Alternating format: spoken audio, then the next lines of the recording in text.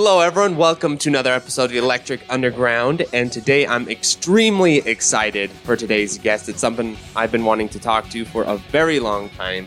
The developer of my favorite beat 'em up and many other favorites beat 'em up as well, Fight and Rage. Welcome to the channel, my dude. Hi Mark, how is it going? So to get started, I thought it'd be fun to kind of break the ice of the interview rather than going through the typical your story and everything. I thought maybe we'd start by talking a little shop in the beginning.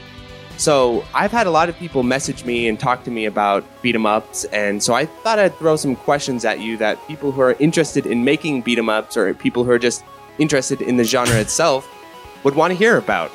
So the first question is, when a dev is making a beat 'em up, where is the best place to start? Because there's a lot going on in the genre, and I actually don't know. Where would you recommend starting if you're going to make a beat 'em up?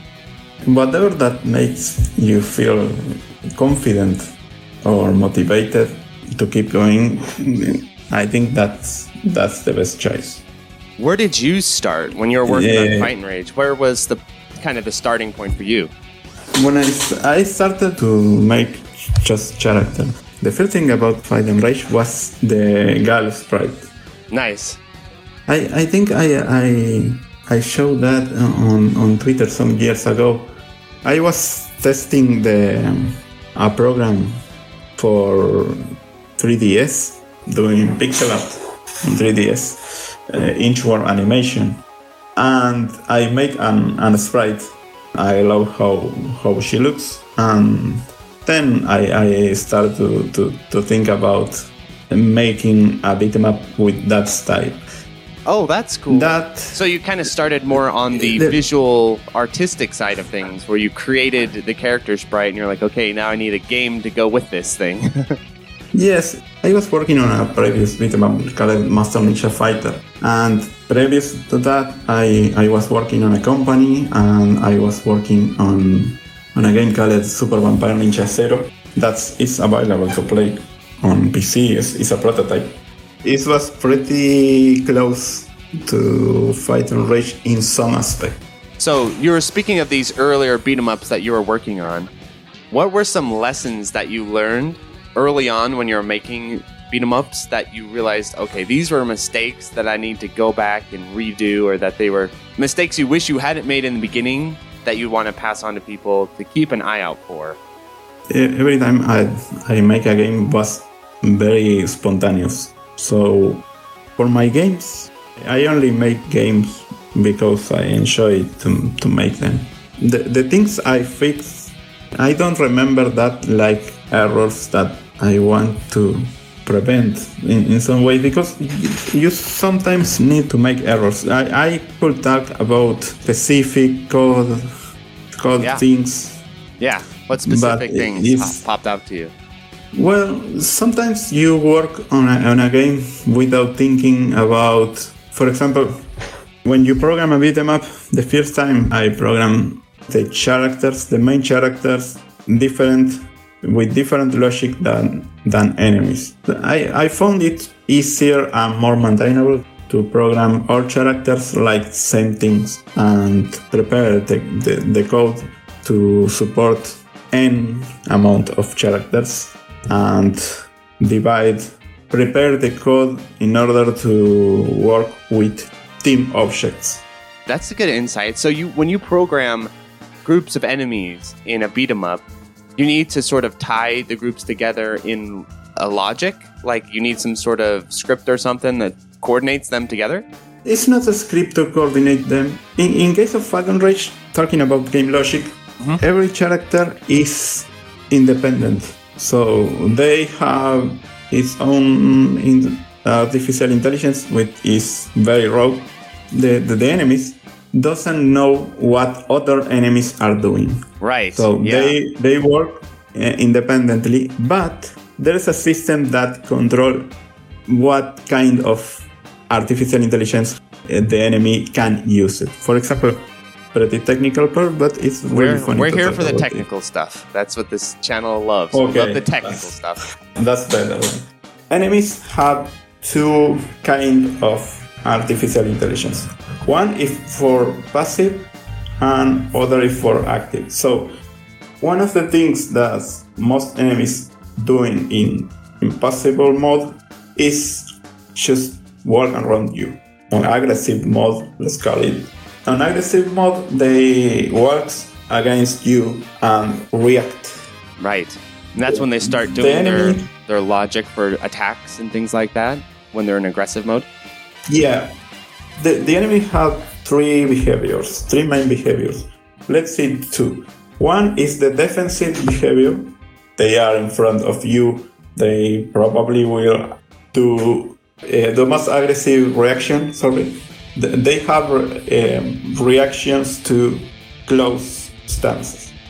So if they are close to you, some enemies will get away or attack. Depends on the enemy. Yeah. For example, Tracy, the whip girl. Yes. If she is in front of you, she will avoid. She will escape and try to attack you in the mid distance and not the close distance. But other enemies seek you for the close distance, and their reaction to close distance was attacking you. Knife rat. I don't know their technical names. names. For example, maybe you see that there are at least two kinds of rats. One of them is the normal rat that just walk around, and if they are close to you, they attack you. The other one are the extremely aggressive rats that always works against you. Always. They hunt you down, basically. Yeah. There is a different kind of enemies with the same character. So same character but different AI or artificial intelligence. There is two kinds of action in a character. There are decisions and reactions.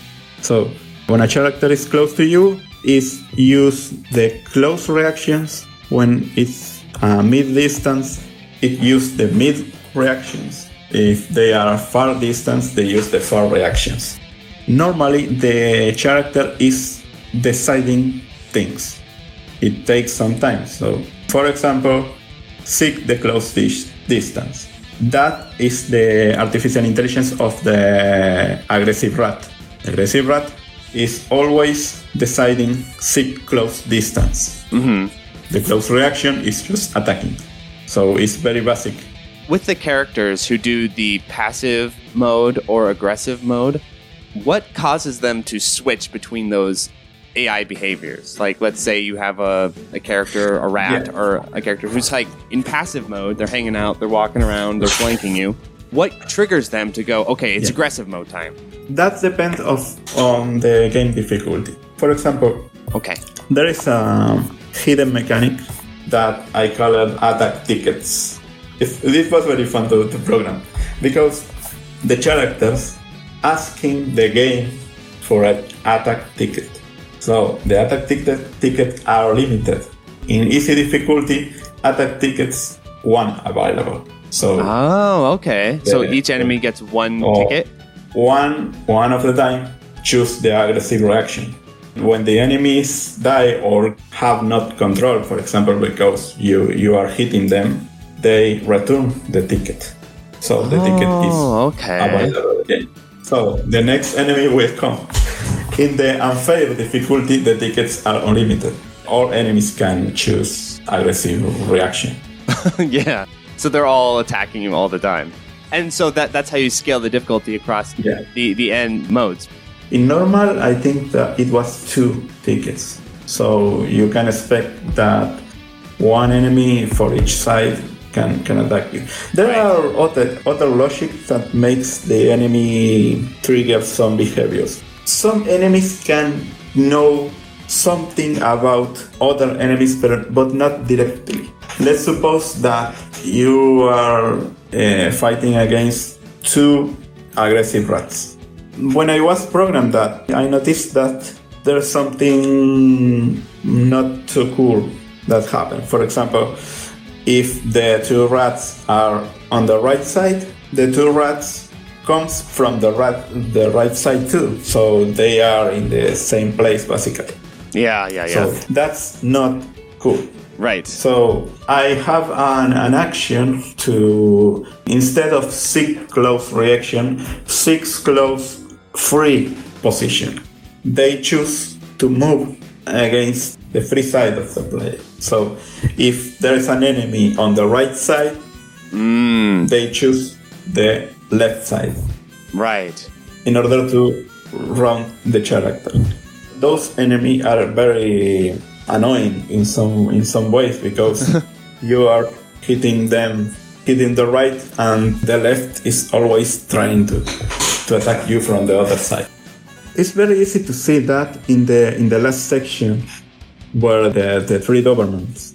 In the 3 Dobermans, there's 2 about, if I remember well, it was 2 normal rats, and then start the aggressive rats that drop knife. Yep. If you see the aggressive rats that comes from that side, they try to attack you from the left and not from the right side. That's because the Dobermans are active. Oh, they okay. are in the right side. And I think that was the reason, if I remember well. So it's very clear to see that Dobermans are active in that. Right, they're just hanging out, waiting for you to hit them so they can attack you.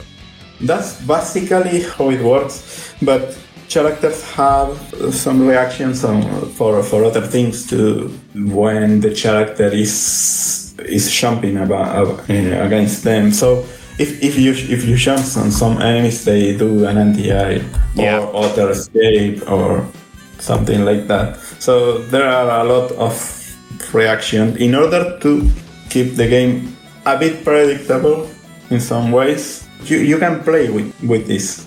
An excellent game in that kind of stuff is Street of Rage 2, because Street of Rage 2, if you study that game, everything is a reaction based on what you're doing. Not everything, there's a bit of random, but you can control a lot of non-obviously things moving your character.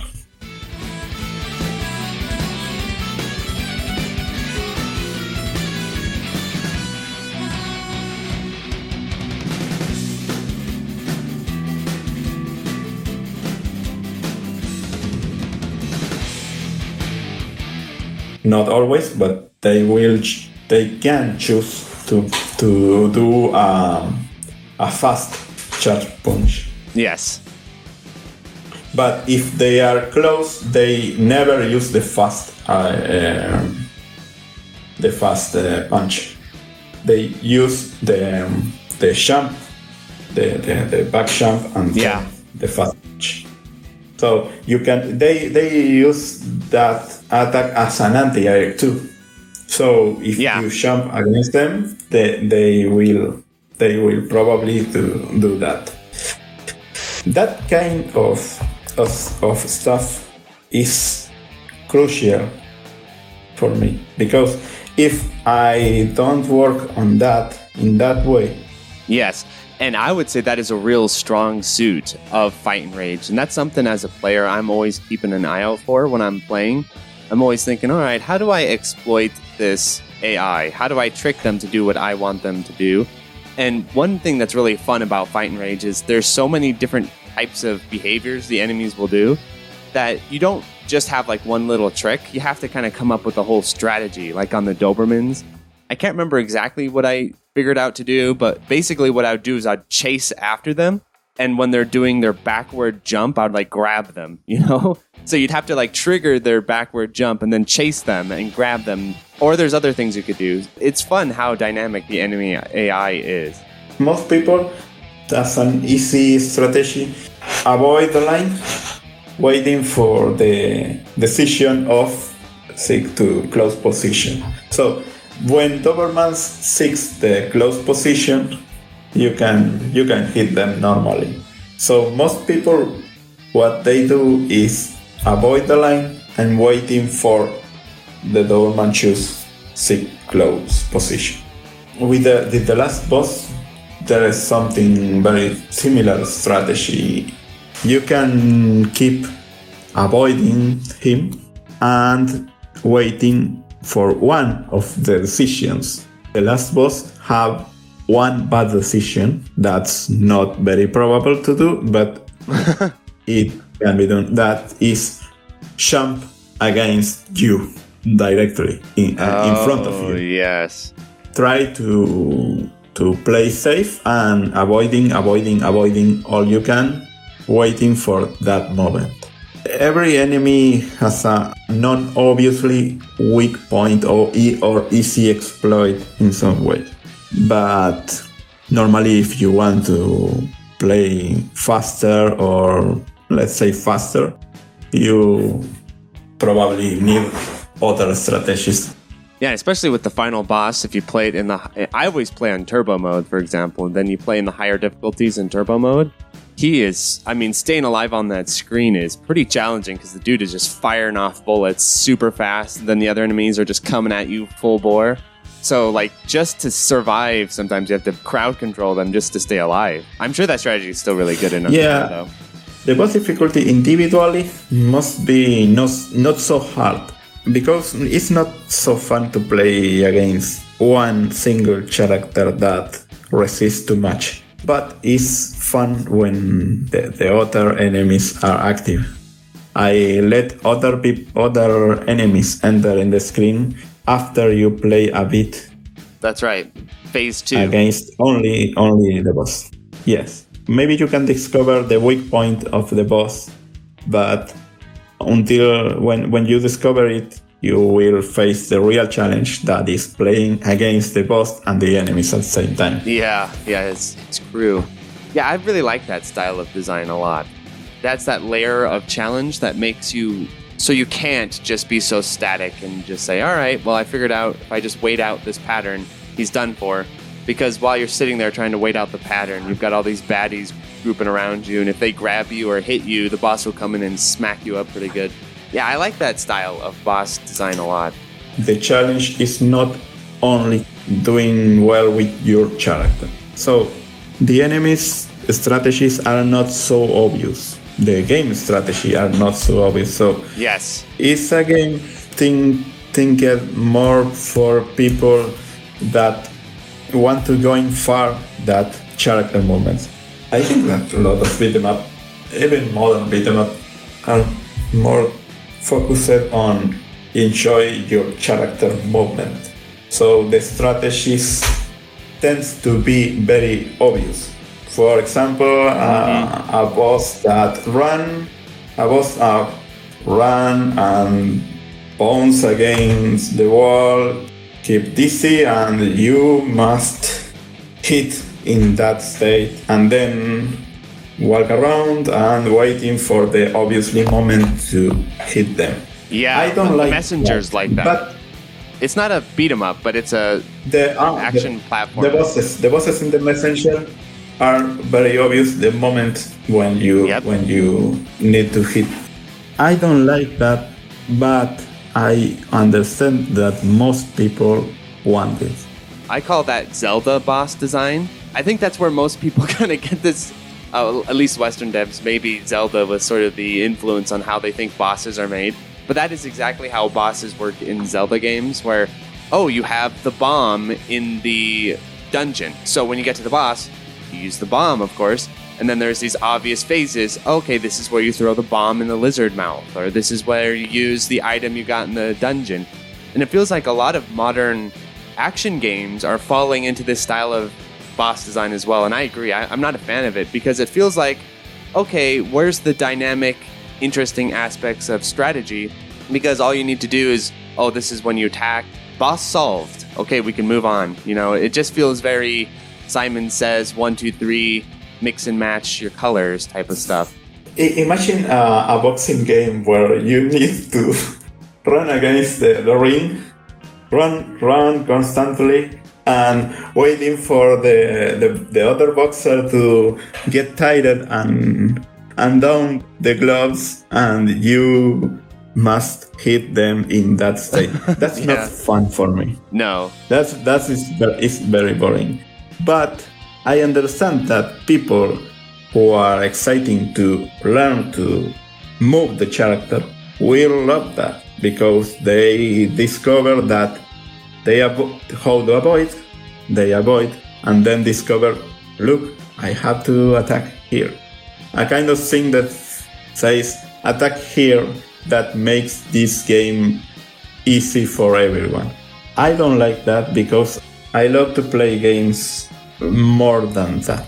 But I understand that it's a easy decisions for the designer and for the public, because most public, just when they don't found how to attack an enemy, for example, let's suppose that an enemy in some state makes a kind of anti-air. So the player jumps and see that the enemy has an anti-air. So that enemy, you will never jump against them. That they think. Maybe it's not true. Maybe you need to jump against that enemy, but in other moment. Right. So yeah, they discard strategy. So they will work against the enemy and try to attack him. I can't attack him directly. Sometimes make that kind of design is a must if you want to reach millions of people. That's an interesting topic because Rare is the... I don't want it because I make a game for me and for other people that love what I love. Yes, exactly. I can do it because I am one person. I feel about 10,000. I am good with that. If I have a big studio, I can't do that. Well, maybe I can if I found all my public and see that my public is enough to buy the game and make it rentable. Oh, it's an interesting topic with something like Fight and Rage, because comparing it to another beat 'em up that just came out, Shredder's Revenge, the Turtles remake game, what's interesting is a lot of this also sort of revolves around the demographics of people who review games and people who publish and stuff like that, because Rare is the reviewer who's going to play something like Turtles Shredder's Revenge and say the boss design is too simple, it's too basic, it's too 1, 2, 3, oh, you solve the boss, Zelda style design. Rare is that reviewer. I'll say that. Most people won't. Instead, they'll say something like, oh, okay, I get it, this is good design, this is smart design. And then these same reviewers will play Fight and Rage with all the dynamic boss fights and, oh, like the Minotaur, for example. I was thinking of that. The Minotaur grabs you and pile drives you. And so at first you think, oh, stay away from this guy. Don't grab him because he'll pile drive you. But then it turns out you can grab him and beat the shit out of him too. You just need to find the right moment to do it. Like those types of touches and that type of real in-depth enemy design, boss design, all that sort of stuff, that's not really going to get rewarded all that much as far as your critical evaluation, because I think most critics, what they're looking for is precisely what you're saying. They want a real nice, breezy, simple experience, and that's what they'll gravitate to. I feel like games like Fight and Rage are a diamond in the rough because you're pioneering waters that a lot of other developers aren't even attempting to go into. You're trying to build on the genre of the past rather than just let's try and streamline the genre and make it accessible for millions of people who never played a fighting game or beat 'em up in their life. For example, in the Turtles game, the Shredder's Revenge, I think that's a good decision. I can't blame how easy are the bosses, because it's a nice idea. I will not do in that way if I was making a game, but I think it's a boring way to play against bosses, but it's a good idea. Well, it's a good idea if you're trying to cater to an audience that doesn't care about the genre all that much, or don't really... Well, okay, for example, I reviewed Turtles and I was more critical of it than basically anyone else on Earth as far as its enemy design, boss design, level design, all that stuff. And, you know, there's a lot of people who played it that weekend and had a good time, and, you know, because it was accessible and it was telling you what to do and it wasn't that complicated. But the question is, and this is something that I try to bring up on my channel is, okay, so you played Shredder's Revenge that weekend. When do you plan to play this game again? How long has this game going to be in your rotation? Or are you going to play it that weekend, have a fun time, relive your nostalgia, and a month from now, it might as well not even be in your Steam library. You don't care. Whereas with Fight and Rage, I'll have to put a screenshot of this. I have, at this point, I'm pretty sure, between the Switch version and the PC version, I'm up around 300 to 400 hours of me playing Fight and Rage. And it's just something I will throw on all the time. I'm like, oh, I'm bored. Let's play some Fight and Rage. There's that depth to the game that keeps me coming back, that keeps me excited, engaged. And I'm finding shit in the game the other day that I was like, oh, God, I had no idea this was even in the game. So there is a big difference, but I don't think that difference gets recognized. When I was playing Shredder's Revenge, I noticed that the arcade mode is extremely extensive in the time, about 2 hours. Oh my God, yeah. So I won't play that game again in my life, probably. Right. Because I have childs, and that was a pain. I buy this game in the same day it launched. It's very hard, but not in the way that I like it. But it's good. So I played a normal mode and finished it without losing continues. That was very frustrating for me in the kind of, I don't want to spend 2 hours without passing time with my child. Hey, I'm right there with you. And I felt the exact same way playing through that game. It's not just that the game's long. Streets of Rage 4 is pretty long as well. It's not perfect, but Streets of Rage 4 at least keeps the dynamics feels moving. Better. Yeah, it keeps things moving. It has much more sort of dynamic things going on in the levels. In Shredder's Revenge, I'm not kidding, by the end there, I couldn't tell what level I was in, what was, it all blended together. It all felt very the same by the end there. And especially when you discover, just taunt to super, and you realize, okay, this is busted. So spend the game taunting to supering your way through. It just got boring. And so with like Fight and Rage, for example, I'll sit down and I'll say, okay, I'm going to stream Fight and Rage for 2 hours, then I have to record or something. 5 hours later, there's like 4 people left in the stream because it's 3 a.m. and I'm still playing Fight and Rage because I'm like, oh, God damn it, I want to get the unfair clear, but it's so hard. For me, this is, you're the developer, so it's a little different. Yeah, I think. But for me, it's like a totally different tier of game. It's way up there for me. I can spend hours to playing, for example, Final Fight in the most difficulty settings. And I was always the games. My ending in Final Fight on maximum difficulty is always a game over. So for me, it's fun to play like that. For me, the most common and real ending in a game is the game over. So the other ending is just like the game and says, you play very well, you are a champion, come on, everyone is happy now, get over here. Go home, kid. The real ending is the game over. We all know in the life the real ending is the game over. That's right. I see the games in that way because I love to play games when I lose in the game. I love to lose in games trying to beat them. So when you beat them, it's very grateful. It's very exciting. Well, it gives you something to continue to play for as well. It gives you something to continue to. So I beat it in like 3 hours. There's no hard mode. It's kind of over. That's it. Because there's nothing left to do. So yeah, I definitely agree there.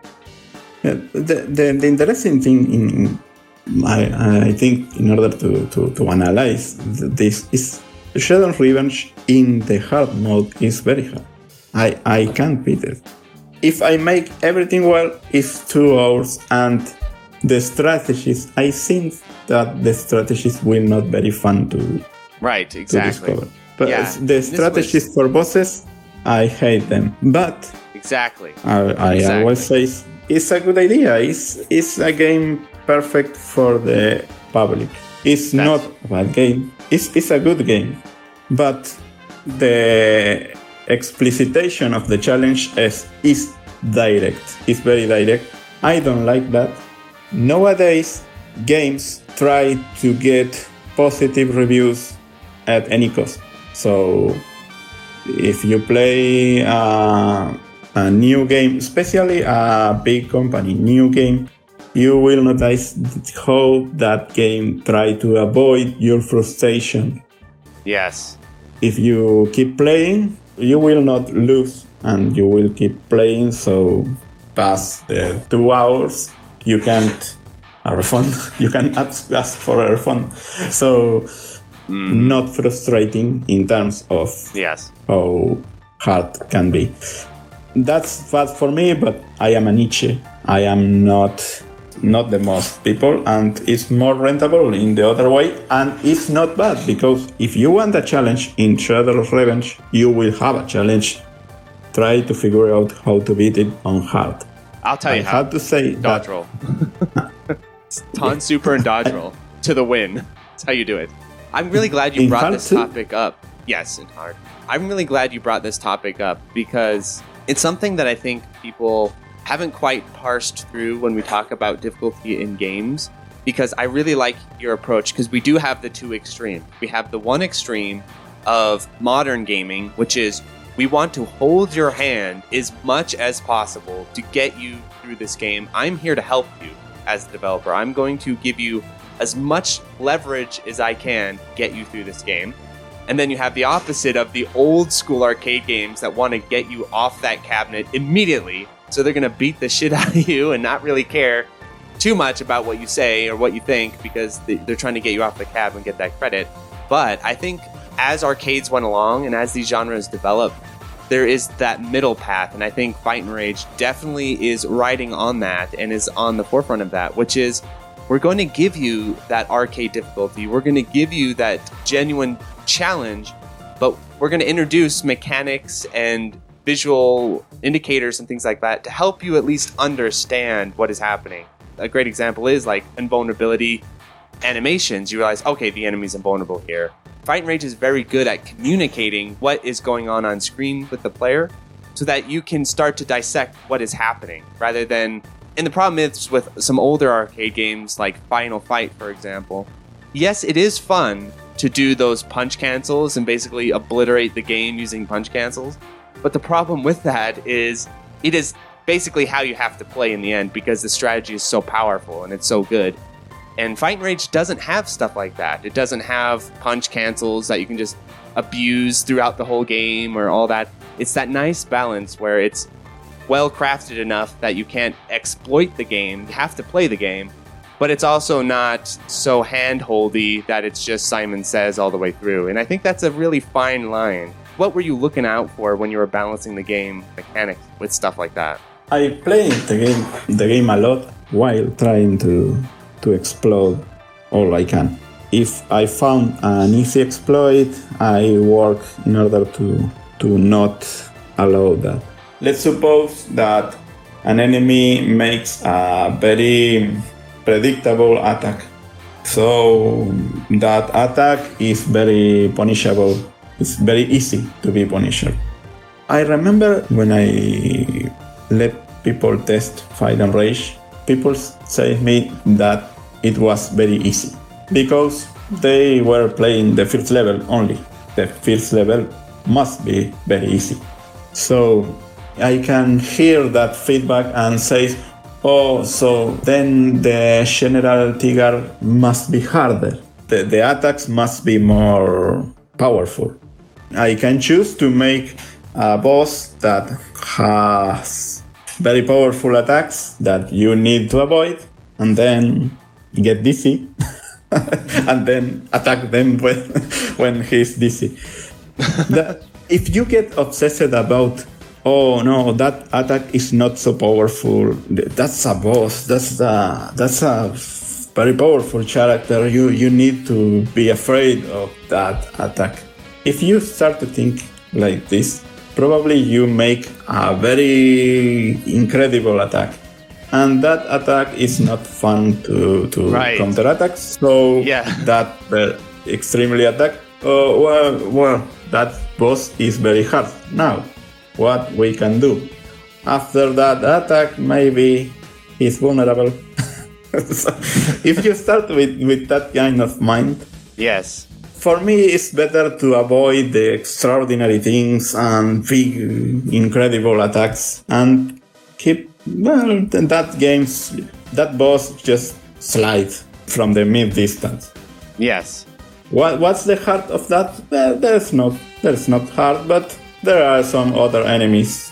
That enemy have a lot of life, and that enemy avoid to keep hitting when it rises. So some games, in order to do harder bosses, keep them in armor mode, just like Oh God. Street of Rage 4. And I don't like that decision. No. I hate that decision the because armor out of here. you have a moveset that allows you to make combos, and that combos doesn't work with bosses. That, for me, is not good. I agree. For me, it's not feel good. So, armor mode is just a cheap way to make bosses harder. Yeah, well, that's my feeling too, because the way I like to think about beat 'em ups that I think are my favorites are, it's basically a game of joust between you and the enemy characters, where you're throwing frames at each other, you're throwing hitboxes, and it comes down to that frame data of, okay, is this plus on block, is this negative on block, is this negative on hit, all that sort of stuff. And so what I love about Fight and Rage boss fights is you're trading back and forth with these enemies, all of this sort of frame data, and like you're saying, the stage 1 boss, the general, he slides, and his hitbox when he slides is on the ground. So you realize, okay, I can hop over this hitbox and hit him in the face when he's sliding because he's not protected up there. And then in other modes, when you try and jump in on him, he'll anti-air you with the flying kick thing. And so you're doing this dance between you and the boss of, okay, where are you open? Where am I open? Let's fight this out. Whereas with, I think, a lot of modern beat 'em ups, the issue is they don't have that duel of hitboxes going on. Instead, it's a game of Simon Says of, okay, now you can hit me. Like you say, the policeman blows his whistle. Okay, go back to your corners. Goes, sit, time out now. And then, that's how it feels. It feels like a game of Simon Says. Yeah, for me, I see that like we paid animators to make good enemy animations. Just let them show they work. We work on this boss with much care, so let them boss show what he have.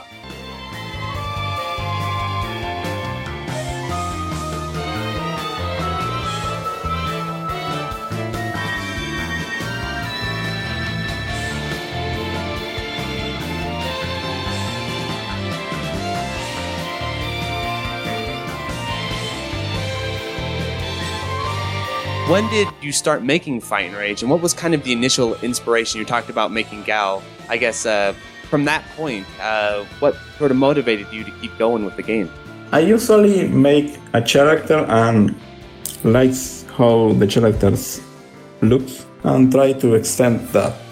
The starting point usually is some graphics and mix them with some ideas I have to make games.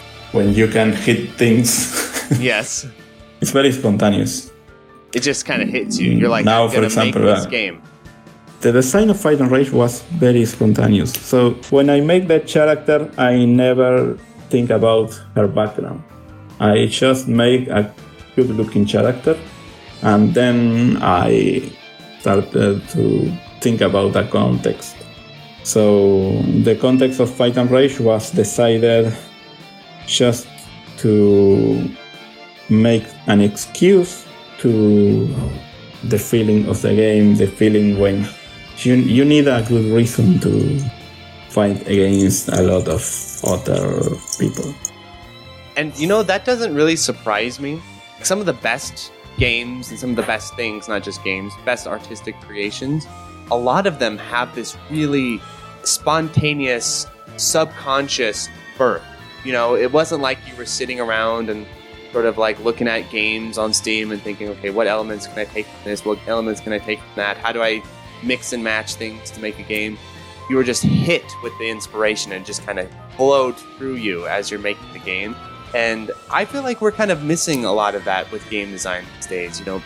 Fight and Rage definitely feels that way. It feels very organic, full of life, rather than, honestly, like Shredder's Revenge, that feels very committee-ish. It feels sort of like, this is what we're doing, this is what works, we're going to take this element, that element, you know what I mean? It feels more puzzled together, whereas Fight and Rage feels much more like you're going with the flow. And so that's kind of what your experience was developing it. You're just kind of letting it rock. You're not really worrying about it. You're just letting it go. I think that's because it's a vision of one. If you have a vision of one in a game, usually you will find that. Because if you have to do a game entirely by yourself, you need to keep motivated, because the game will not, you will not finish it. So you just do whatever you want to do. You make sacrifice sometimes, because I am not fan of making pause screen, for example, but I need to. It's a game for other people, so I need to put a pause screen. When you put yourself to work on that, you probably will enjoy that. When you start to work on that, you will not. In some ways, you need to see your game as a consumer, and in some case, you will need to game as a developer. I have two motivations to make this game. One of them is playing, and other thing is just doing some aspect of the game. So when you have some animation of a character that you like, you think, oh, that will be cool to have that other movement, so you start to work on that. So what kept you motivated to keep going? Because I am positive, just by the amount of stuff that is in Fight and Rage, the amount of just everything going on in the game, that this was a beast of an undertaking to put together. So what kept you motivated? What kept you pursuing this game? Because you're doing it, you said, by yourself. So that's a lot of dedication. I was entirely working on the game. I left my job and started to try to make my own games. So my wife is not exactly my wife, but is my partner, because we're not married, decided to help me in that way. So she suggested me to leave the job and try to my own games. She saw how every time I finish at my shop, I try to make my games in my free time. She see any talent on me, so she thought that was a good idea. It was. Now I can say it, but in that time we don't know. So that does make a huge difference, though. This is more for the audience, not really commenting on you directly, but this is my own experience. It does make a big difference where, like, in my teenage years, when I had no responsibilities, I could basically do whatever the hell I wanted, I could never get a damn thing done. I would just always, like, go from project to project, thing to thing, podcasting, YouTubing, or anything. Video game developing, writing music. I never could dedicate to anything, because I would get to that point where it started to become kind of a grind, and I'd be like, do this. But now that I'm older and having this channel, part of it does support my family. It totally changes the dynamic of your sort of relationship with the creative process, because I'm sure, I'm just projecting here, I'm sure for you, you're putting so much of your personal life on the line. Your girlfriend, wife, person is like supporting you. You can't just go in for the day and like half-ass it. You're going in there like, I got to get this done. There's a lot on the line here. Was that kind of how your mindset was? Yes, it wasn't an option. You had to go. Yes. When you are tempted to stop, you can't. That's right. You got to keep going.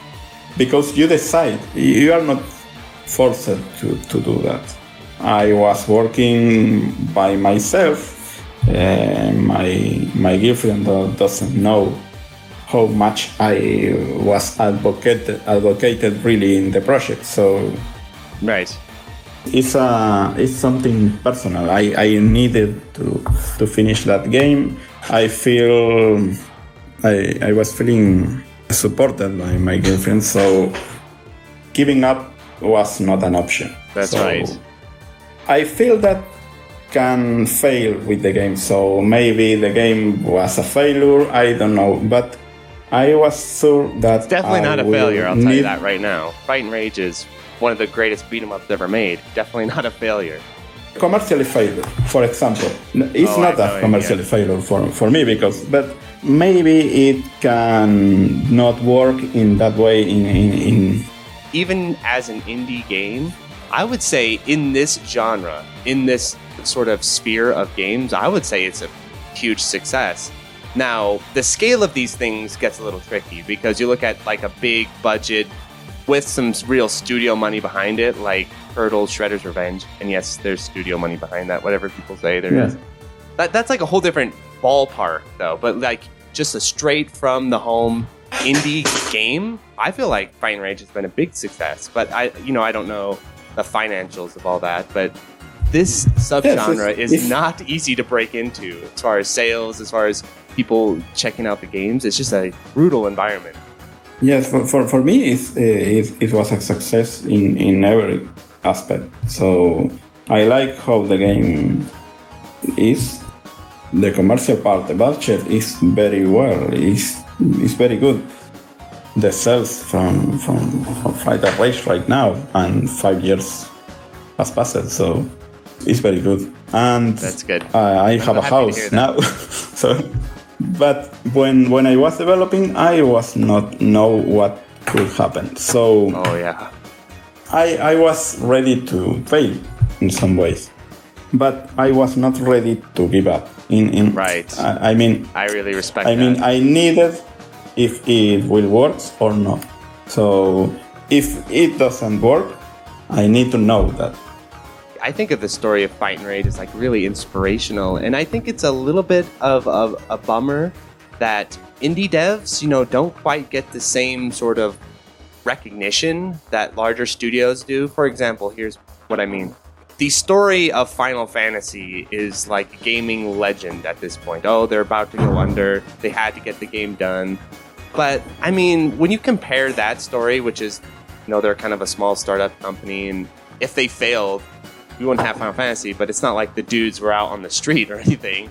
But like with a lot of these indie developer stories yourself, they're putting everything on the line in a way that just studios are not doing. And I do want people to recognize that more, that it's not just, you're sitting drinking a coffee at your day job, and every coffee break you do a little deving, and then after a year or 3, you're done with the game. It's not like that. It's an all-in sort of effort.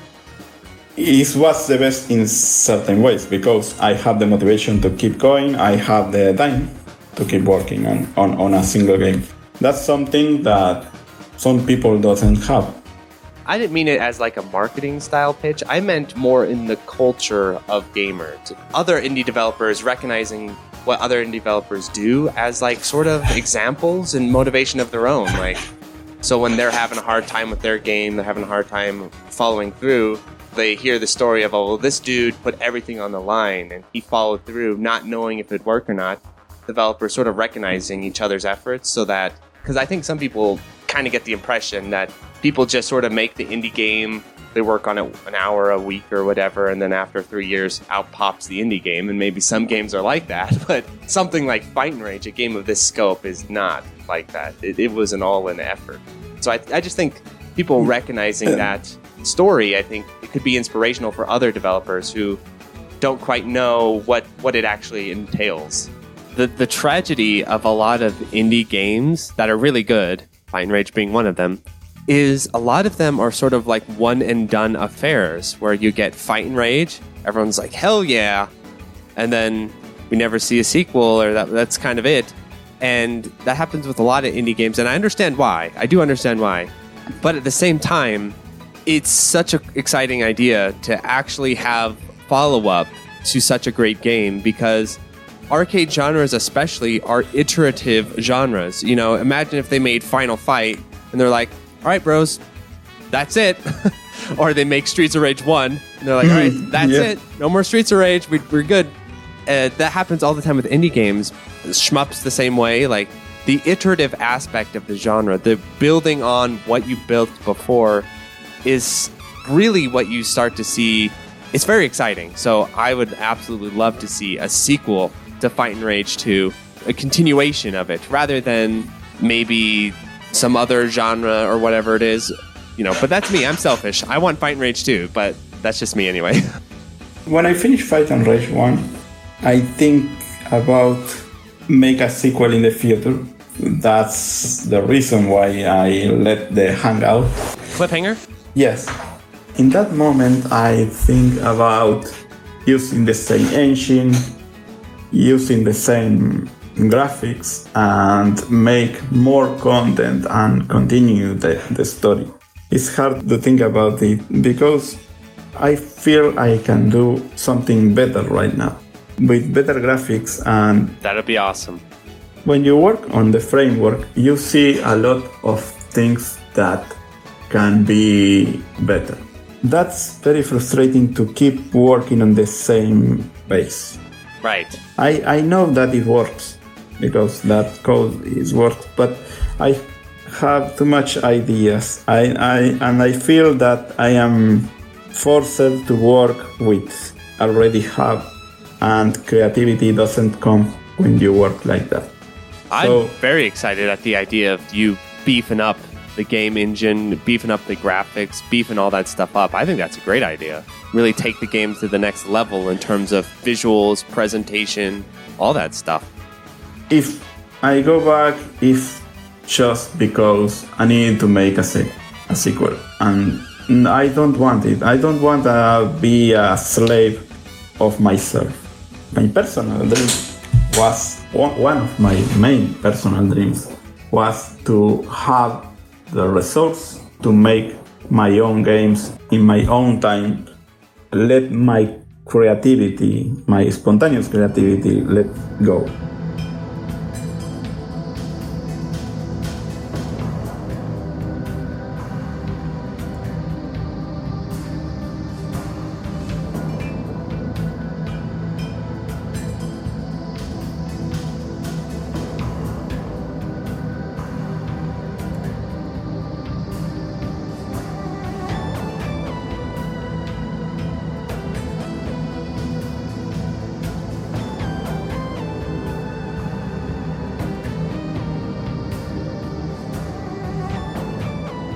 I 5 years and keep living with the cells of Fight and Rage.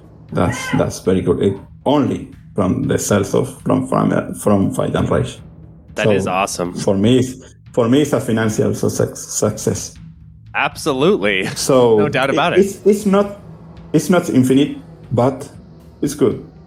You try to finish a game. Obviously, you need to make effort because it's always more easy to do nothing. So that's obvious. But I could choose in two paths. One of them could be enjoy what I gain and let my creativity works on a new game. I know that if I spend an entire week just playing old games, not developing, just playing, my ideas will come and I will need to work on a new game. But when you make a kind of success, you have the temptation of seeing yourself like a kind of Superman who must work in a new game. When you have the must for the creativity part of you, you are killing your creativity. At least for me, it worked like that. Kind of creativity crisis that I had. The two paths I had to choose was enjoy what I want or keep myself like a slave and keep working on new games. Forced to working on new games. Let's suppose that I chose the second one. I keep forced to work in a new games. It can be work. Maybe the new game is good because if you force it to do something, somewhere in that line, you will love that, maybe. In order to do something and enjoy something, you need to force yourself to do something at some point. You need to do something, you need some effort, always. But I don't know if I am expressing correctly because it's pretty complex what I'm saying right now. I think I know what you're saying. So it's kind of an interesting dilemma. The sequel dilemma is an interesting one. There's even sort of a term for it in English speaking called the sophomore slump. You have this initial success, this big success. Fight and Rage would be an example of this. And the natural follow to that is, like you're saying, okay, let's make Fight and Rage 2. And this is the dilemma that people run into with lots of things. Even YouTubing, sometimes I come up with this where I make a successful video, then it's like, okay, do I just follow it up or whatever? But the thing about it that's kind of a funny paradox is, in a way, you can say, to make the sequel, to make Fight and Rage 2, that is predictable, that is expected, that is not very creative. So it would be more creative and more artistically genuine to make something completely new and different and all that sort of stuff. But here's the thing that I think is interesting is that is also, in another view, an easier option. Because as a creative, think of like creative geniuses over the years, an artist that you really respect. The most impressive, in my book, the most impressive feats of creativity is when an author makes something great and then they make something, they build upon it and make something even greater the next time around. They're able to outdo their own work. They're able to make what was great even better. Mm-hmm. And in a way, that's even more artistically challenging than to just move laterally and do something different. So it's kind of an interesting, I think that's what you're saying. It's like an interesting box where on one hand, it might feel a little bit predictable to make Fight and Rage 2, but on the other hand, to make Fight and Rage 2 and have it be better than Fight and Rage 1 would be a masterful undertaking. It would be a beast. Yeah, and if you have your creativity is not open, it probably will not work. Talking about the two paths, I started to think about what I can expect of both ways. In the forced path, when I forced to continue make a sequel because it's viable, it's economically viable, and that will work. So let's keep going on that way, forcibly. If I choose that, will not be very enjoyable, but it may work. So let's suppose that it works. Well, then I need to keep going in that way. Let's continue. Life is sacrificing. It's okay. Life is sacrificing in some ways, but not always. You need to keep a reason to sacrifice something. In that case, that is a hard thing in that way, because I need to keep making sequels until it will not viable and then try another thing. That's the first way. I don't want it for my life. If I'm going to be a slave, I prefer to be a slave that will gain too much, gain more money.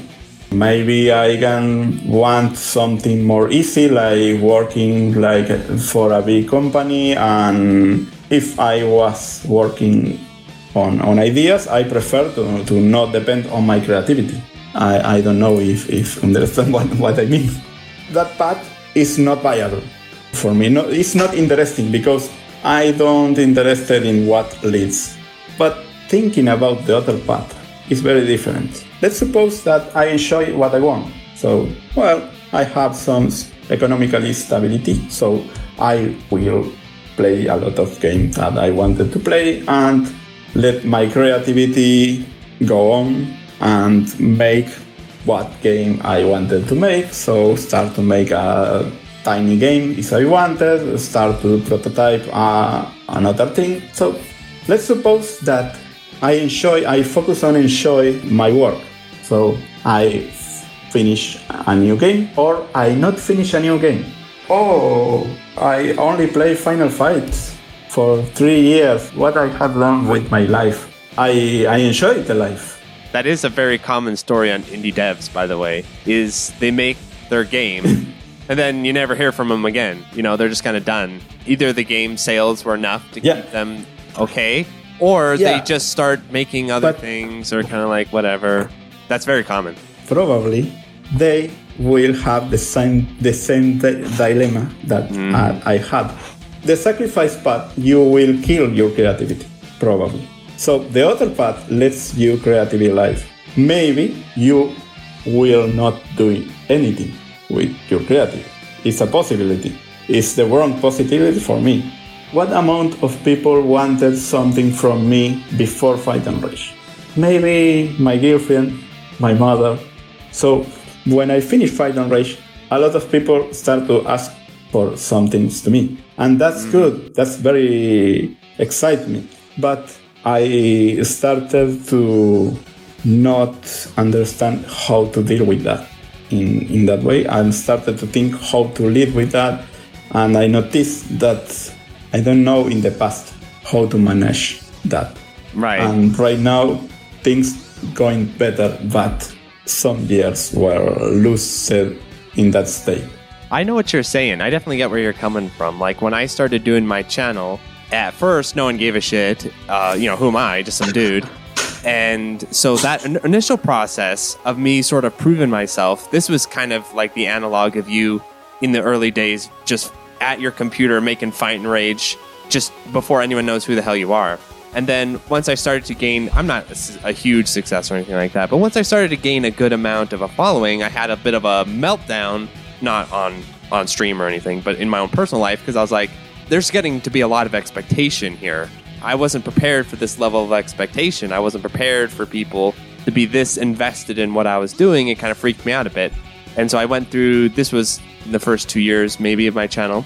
But then I kind of had this realization where I realized the chance to walk away is always there. And then as I continued doing it, I realized not only is the opportunity to walk away always there, but the entropy of interest in what I am doing is so vast that I could walk away and disappear into the sunset in like a year and people would forget everything. Our relevance is so delicate that if you ever felt like, okay, I don't want to do this anymore, I want to go back to working in my shop, you could do that, and a year later, it would be as if Fight and Rage was made by another person, and Fight and Rage just exists on its own in the universe, and no one ever would connect it back to you. It's like that. That's kind of how it is with me in this channel. So I definitely know where you're coming from, where there's days where I wake up and I say, maybe I want to start a channel where I talk about films, or maybe I want to start a channel where I talk about other things other than these niche video games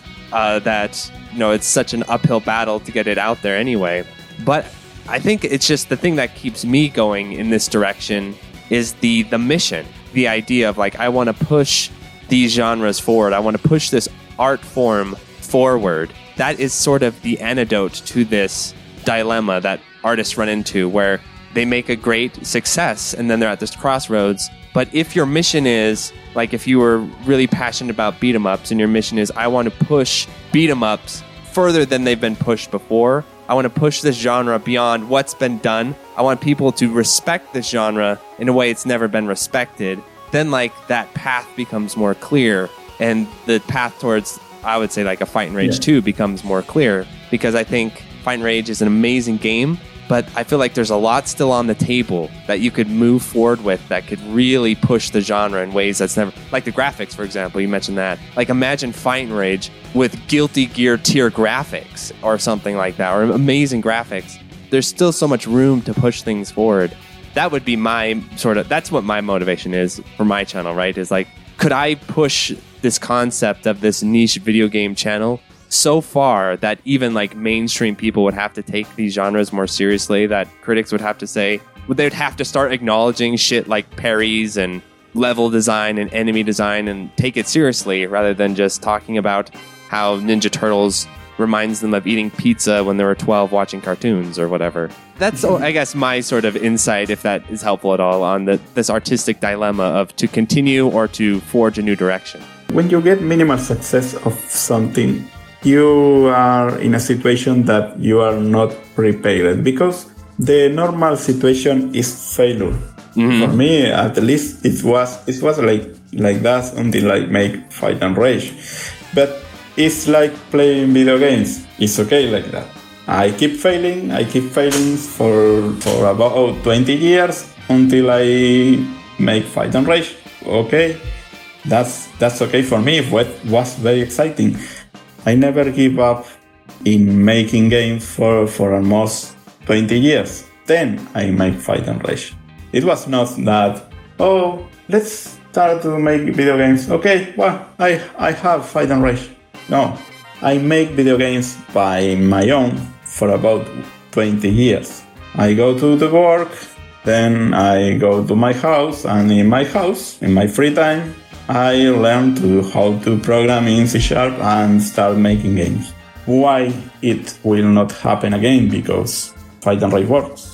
That's what I did with Fight and Rage, except I don't have the medium for good living because we have a very rough situation that pushed me to finish the game. But nowadays, the lion has not pursued me. Yeah, I know what you're saying. Back then, the lion was pursuing me. And that keeps me on every time. Well, let's try keep on every time. Right now, it's a bit harder because the lion is not pursuing me. So, one last question. I thought this would be a fun way to end it.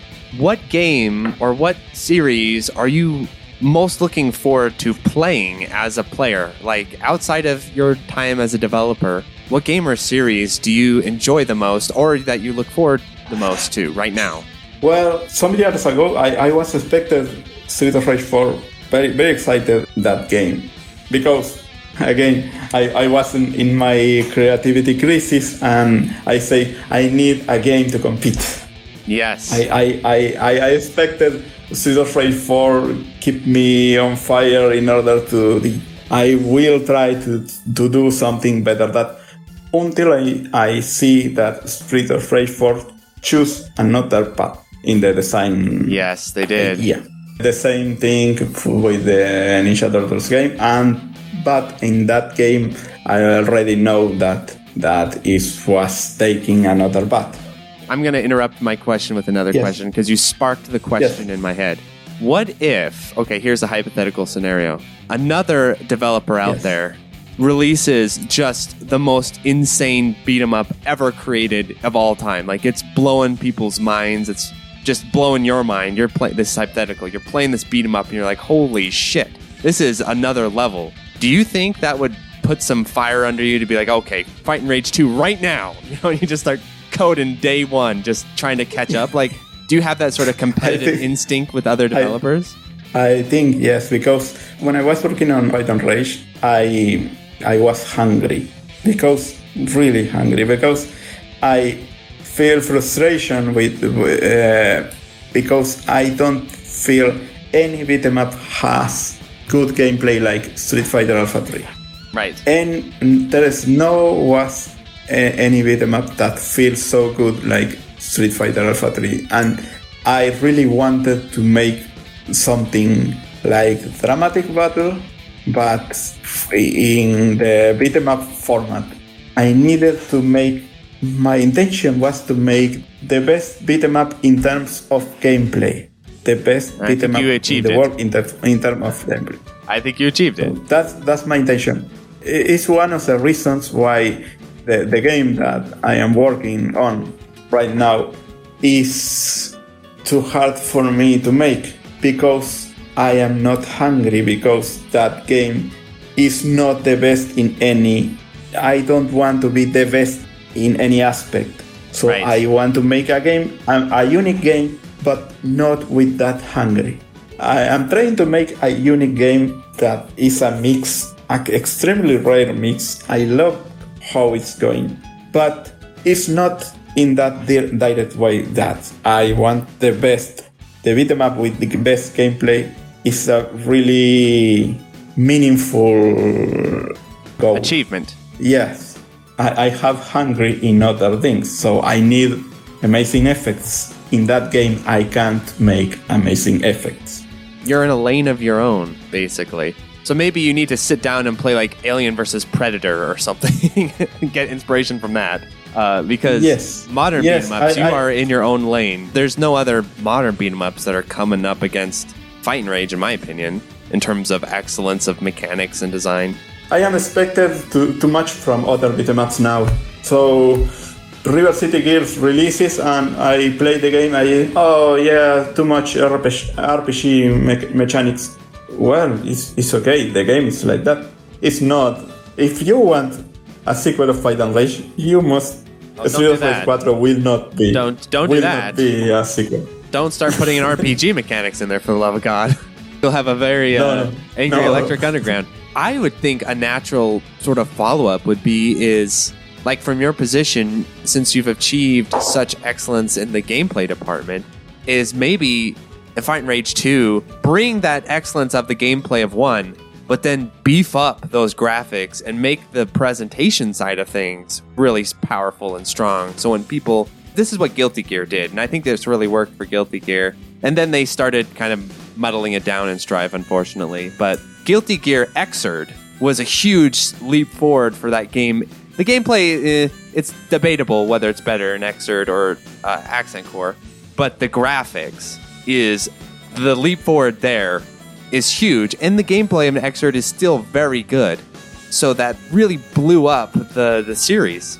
That's how I think arcade genres, that's a direction they could go, where instead of trying to add in dumbass RPG mechanics and crap like that, like just make them look amazing, make the graphics just blow people's minds, and that could be a real foot in the door. I like too much the graphics of Grand Blue Fantasy Versus. Those look great. I can't imagine a beat 'em up with that kind of graphics.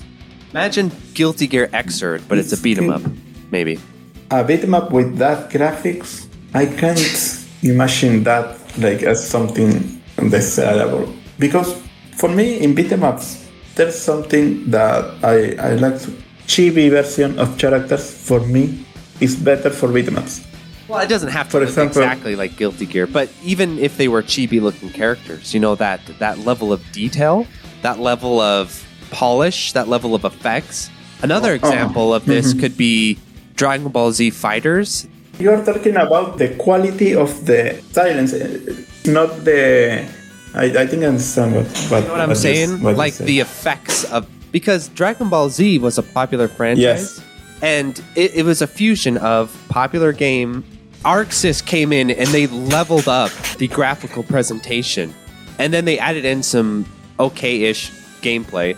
But the graphics of that game is what moved that game. It doesn't necessarily mean it has to look visually like Xrd, like the character models and stuff. But I mean like the upstep in the graphical fidelity, where it is just such a leap forward. For me, the most natural way to approach new things, new styles, and keep going from my comfort zone is have a fit on my comfort zone and another fit on my uncomfortable zone. So if I make a new game, every game will be pixelated for sure, because I love to make that. I love to reach another level, but in the same category in some way. I mean, I love pixel art, and the next game will be a pixelated one. So it's not semi 3D graphics or something like that. King of Fighters 13 is actual pixel art, though. It's just higher resolution pixel art. It's just taking it next level. But it's based on 3D models. So it's pixel art over 3D models. As far as I can know, it's like that. If you see some animations, it's like that. I am not very fan of that kind of pixel work. If I had to make an example of perfect pixel art, I can say games like Soldiers, for example. Soldiers for me is a good example of perfect pixel art. Well, awesome. Thanks for coming on. See you, everyone. Thank Adios. You too. Yeah. Awesome stuff. Bye-bye. So thank you to the $5 patrons, 100, Another Joe, Anthony A., Aaron Solis, Bo, Ben, Blur Reality, Borgie22, Brian Shiver, Chris Yusufovich, Chronic Burnout 3, Clammy Coyote, Cook Some Soup, Corey Mark, Des Audio, Darren Griffin, Disco Stas Leia, DJ420, Praise It, Eric H, FCK, Full Set, Retro Schmupper, Howsu, Jay, Magellan6276, JLab, JBRPG, John Kelly, Gameboy Guru, K, K2, KZ, Khalil Reedy, Contain, Larich, Malaise, Mark Toms, Matthew Derekish, Maz, Megadeth859, Minung, Macklin, Michael Stum, Mitchell Y, Queen Charlene, Nathaniel Davis, and Electron, Neon Dagger Games, Okla Kugels, Psycho Blizzard, Rattlecat, Raoul, Real Skeen, Riff Mason, Rolf015, Sarah, Scanline City, Seesaw FW, 7 Overdose, Shmup Junkie, Sarah Pong, Steve Fiction, The Boot Rex, The Dirty Screech, The N1, TRM Sugumo, Twilight EX, Unikoi Roots, Wabby Legs, and Utakaya. Thanks for watching.